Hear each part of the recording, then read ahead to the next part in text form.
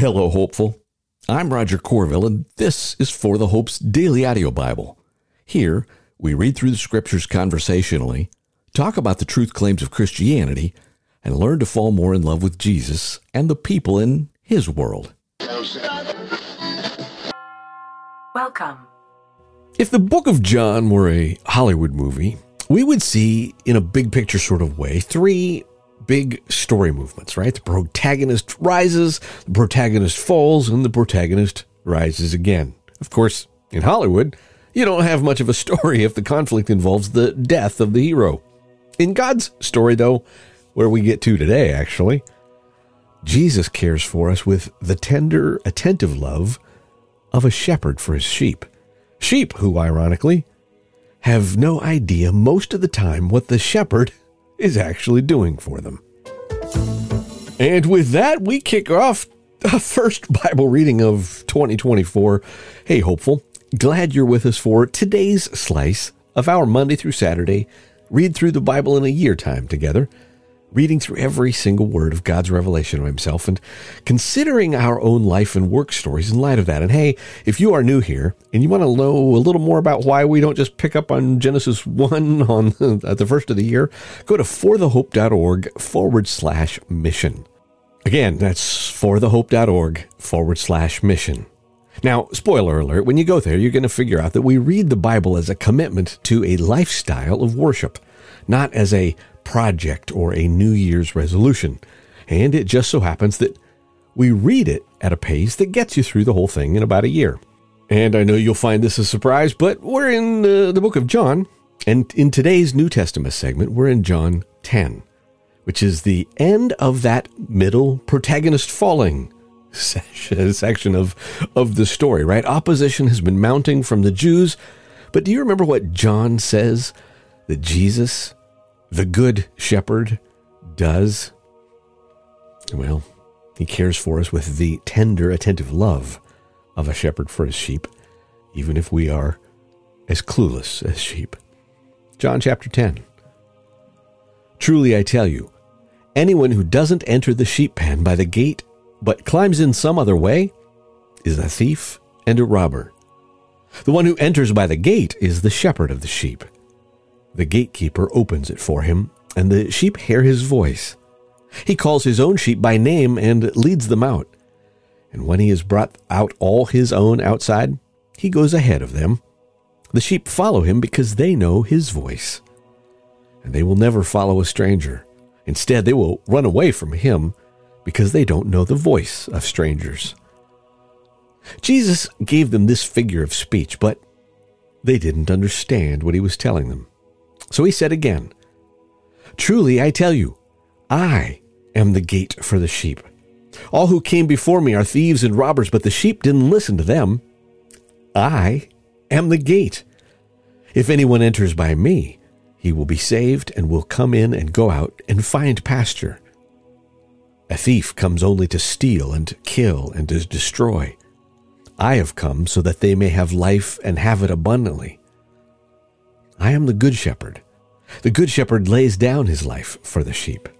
The hired hand, since he's not the shepherd and doesn't own the sheep, he leaves them and runs away when he sees a wolf coming. The wolf then snatches and scatters them, and this happens because he is a hired hand and doesn't care about the sheep. I am the good shepherd. I know my own, and they know me. Just as the Father knows me, and I know the Father, I lay down my life for the sheep. But I have other sheep that are not from this sheep pen. I must bring them also, and they will listen to my voice. Then there will be one flock, one shepherd. This is why the Father loves me, because I lay down my life so that I may take it up again. No one takes it from me, but I lay it down on my own. I have the right to lay it down, and I have the right to take it up again. I have received this command from my Father. Now again, the Jews were divided because of these words, and many of them were saying, he has a demon and he's crazy. Why do you listen to him? Others were saying, these aren't the words of someone who is demon-possessed. Can a demon open the eyes of the blind? Then the festival of dedication took place in Jerusalem, and it was winter. Jesus was walking in the temple in Solomon's colonnade, and the Jews surrounded him and asked, "How long are you going to keep us in suspense? If you are the Messiah, tell us plainly." "I did tell you, and you don't believe," Jesus answered them. "The works that I do in my Father's name testify about me, but you don't believe because you are not of my sheep. My sheep hear my voice, I know them, and they follow me. I give them eternal life, and they will never perish. No one will snatch them out of my hand. My Father who has given them to me is greater than all. No one is able to snatch them out of the Father's hand. And I and the Father are one." Now again, the Jews picked up rocks to stone him, and Jesus replied, "I've shown you many good works from the Father. For which of these works are you stoning me?" "We aren't stoning you for a good work," the Jews answered, "but for blasphemy, because you, being a man, make yourself God." And Jesus answered them, "Isn't it written in your law when it says, 'I said, you are gods'? If he called those to whom the word of God came gods, small g, and the scripture can't be broken, do you say you are blaspheming to the one the Father set apart and sent into the world because I said I'm the Son of God? If I'm not doing my Father's works, don't believe me. But if I am doing them and you don't believe me, believe the works. This way you will know and understand that the Father is in me and I in the Father." Then they again were trying to seize him, but he escaped their grasp. So he departed again across the Jordan to the place where John had been baptizing earlier, and he remained there. And many came to him and said, "John never did a sign, but everything John said about this man was true." And many believed in him there. All right, my friends, that's John chapter 10, and I wouldn't call that one of my better reads, but you can go anywhere and hear a perfect voice. I hope this is a little bit different for us. But do you see where we're coming from with today's theme? Jesus cares for us with the tender, attentive love of a shepherd for his sheep. Interestingly, though, sheep often have no idea most of the time what the shepherd is doing for them, which is, interestingly, a transition to our Old Testament segment today.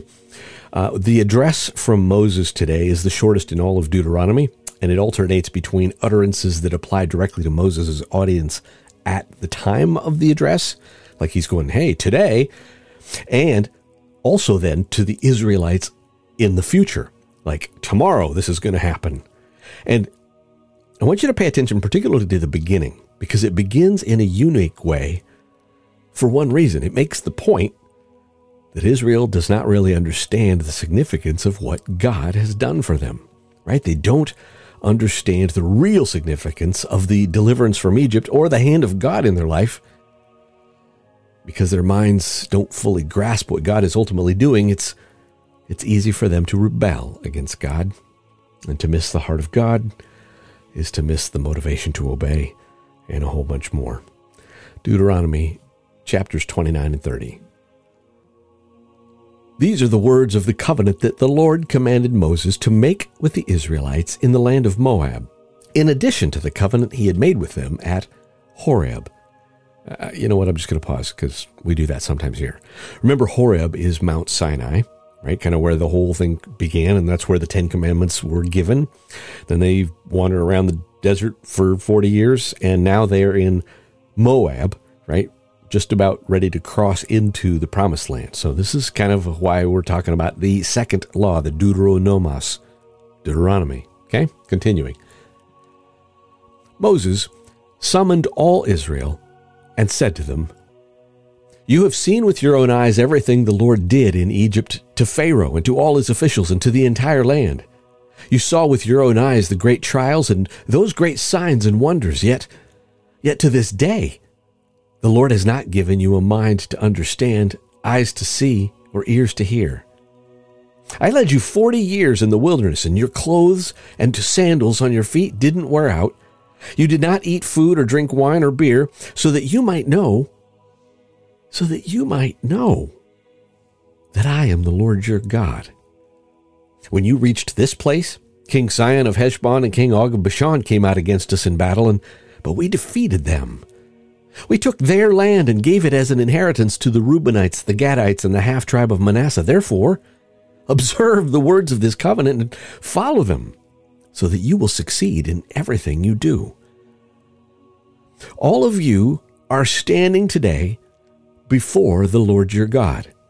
Your leaders, tribes, elders, officials, all the men of Israel, your dependents, your wives, and the resident aliens in your camps who cut your wood and draw your water, so that you may enter into the covenant of the Lord your God, which he is making with you today, so that you may enter into his oath, and so that he may establish you today as his people, and he may be your God as he promised you, and as he swore to your ancestors Abraham, Isaac, and Jacob.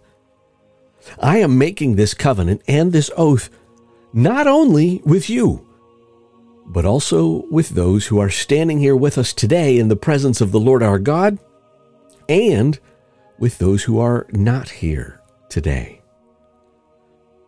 Indeed, you know how we lived in the land of Egypt and passed through the nations where you traveled. You saw their abhorrent images and idols made of wood, stone, silver, and gold, which were among them. Be sure there is no man, woman, clan, or tribe among you today whose heart turns away from the Lord your God to go and worship the gods of those nations. Be sure there is no root among you bearing poisonous and bitter fruit. When someone hears the words of this oath, he may consider himself exempt, thinking, "Oh, I will have peace even though I follow my own stubborn heart." This will lead to the destruction of the well-watered land as well as the dry land. The Lord will not be willing to forgive him. Instead, his anger and jealousy will burn against that person, and every curse written in this scroll will descend on him, and the Lord will blot out his name under heaven and single him out for harm from all the tribes of Israel, according to all the curses of the covenant written in this book of the law. Future generations of your children who follow you and the foreigner who comes from a distant country will see the plagues of that land and the sickness the Lord has inflicted on it, and all its soil will be a burning waste of sulfur and salt, unsown, producing nothing, with no plant growing on it, just like the fall of Sodom and Gomorrah, Admah and Zeboim, which the Lord demolished with his fierce anger. And all the nations will ask, "Why has the Lord done this to this land? Why this intense outburst of anger?" And then the people will answer, "It is because they abandoned the covenant of the Lord, the God of their ancestors, which he had made with them, and when he brought them out of the land of Egypt. They began to serve other gods, bowing in worship to gods they had not known, gods that the Lord had not permitted them to worship. Therefore, the Lord's anger burned against this land, and he brought every curse written in this book on it. The Lord uprooted them from their land in his anger and his rage and his intense wrath, and he threw them into another land where they are today. The hidden things belong to the Lord our God, but the revealed things belong to us and our children forever, so that we may follow all the words of this law." Pause. My friends, that gets us up through Deuteronomy 29. I want to highlight that last verse before we move on. The hidden things belong to the Lord our God, but the revealed things belong to us and our children forever, so that we may follow all the words of this law. My friends, one of the faulty assumptions, oftentimes in our own culture and sometimes in our own hearts, is that we think of sooner or later we'll figure it all out on our own, like science will answer every question possible. And here is God going, "Hey, I have revealed a whole lot to you, but there are things that you will never understand because you're not God." Important. Now, as we kick off the next chapter here, listen to how Moses positions this, going, it's not if you fall into sin in the future, it's when. Deuteronomy 30. When all these things happen to you, the blessings and curses I have set before you, and you come to your senses while you are in all the nations where the Lord your God has driven you, and you and your children return to the Lord God and obey him with all your heart and all your soul by doing everything I'm commanding you today, then he will restore your fortunes and have compassion on you and gather you again from all the peoples where the Lord your God has scattered you. Even if your exiles are at the farthest horizon, he will gather you and bring you back from there. And the Lord your God will bring you into the land that your ancestors possessed, and you will take possession of it, and he will cause you to prosper and multiply you more than he did your ancestors. The Lord your God will circumcise your heart and the hearts of your descendants, and you will love him with all your heart and all your soul, so that you will live. The Lord your God will put all these curses on your enemies who hate and persecute you, and then you will again obey him and follow all his commands that I'm commanding you today. The Lord your God will make you prosper abundantly in all the work of your hands, your offspring, the offspring of your livestock, and the produce of your land. Indeed, the Lord will again delight in your prosperity, as he delighted in that of your ancestors. When you obey the Lord your God by keeping his commands and statutes that are written in this book of the law, and return to him with all your heart and all your soul. This command that I give you today is certainly not too difficult or beyond your reach. It is not in heaven so that you have to ask, who will go up to heaven and get it for us and proclaim it to us so that we may follow it? And it is not across the sea so that you have to ask, who will cross the sea and get it for us and proclaim it to us so that we may follow it? But the message is very near you, in your mouth and in your heart, so that you may follow it. See, today I have set before you life and prosperity, death and adversity. For I am commanding you today to love the Lord your God, to walk in his ways, to keep his commands and statutes and ordinances, so that you may live and multiply, and the Lord your God may bless you in the land you are entering to possess. But if your heart turns away, and you do not listen, and you are led astray to bow in worship to other gods and serve them, I tell you today that you will certainly perish and not prolong your days in the land that you are entering to possess across the Jordan. I call heaven and earth as witnesses against you today, that I have set before you life and death, blessing and curse. Choose life. Choose life so that you and your descendants may live. Love the Lord your God, obey him, and remain faithful to him, for he is your life, and he will prolong your days as long as you live in the land the Lord your God swore to give to your ancestors, Abraham, Isaac, and Jacob. Oh, I get goosebumps. My friends, that is Deuteronomy 29 and 30, and I hope I don't have to spend time explaining how that connects to Jesus caring for us with the same heart of God, right? God of the Old Testament sometimes gets a bad rap, which is entirely baloney-headed, because that's simply a function of not paying attention to the Bible. Jesus, yesterday, today, and forever, cares with us with the same tender, attentive love as a shepherd for his sheep. And of course, those sheep don't have any idea most of the time what the shepherd is doing for them, including Jesus, who's about going to end up on the cross in our reading in John. In our wisdom segment today, we pick up in Proverbs chapter 22 at verse 17. And this begins kind of the next section of Proverbs. If you were looking at your Bible notes, you'd probably see that it says from here through chunk of chapter 24 is 30 sayings of the wise. We might touch on that a little more on another day, but for now, let's just pause at Jesus' feet and hear what the Lord has to say. Listen closely, pay attention to the words of the wise, and apply your mind to my knowledge. For it is pleasing if you keep them within you, and if they are constantly on your lips, I have instructed you today, even you, so that your confidence may be in the Lord. Haven't I written you 30 sayings about counsel and knowledge, in order to teach you true and reliable words, so that you may give a dependable report to those who sent you? Don't rob a poor person because he is poor, and don't crush the oppressed at the city gate, for the Lord will champion their cause and will plunder those who plunder them. Don't make friends with an angry person, and don't be a companion to a hot-tempered one, or you will learn his ways and entangle yourself in a snare.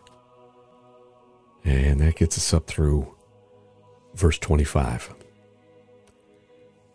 My friends, let me just start the year out here praying for us, Lord. Lord God, I just pray for the person listening here, Lord, if they've been with me for 6.5 years, Lord, or maybe this is the first time they've ever listened. But Lord, help us to see and understand not just Jesus of the New Testament, but the eternal sovereign Jesus who somehow in eternity past was part of Father, Son, Spirit, loving on us, coming to die in our place as we fail in our relationship with you. And Lord, even if we have no idea most of the time what you are doing for us, Lord, help us to trust you. And perhaps, Lord, let's make that the theme of this year. Trusting the Good Shepherd. I love you, my friends. Amen. Happy New Year. Amen.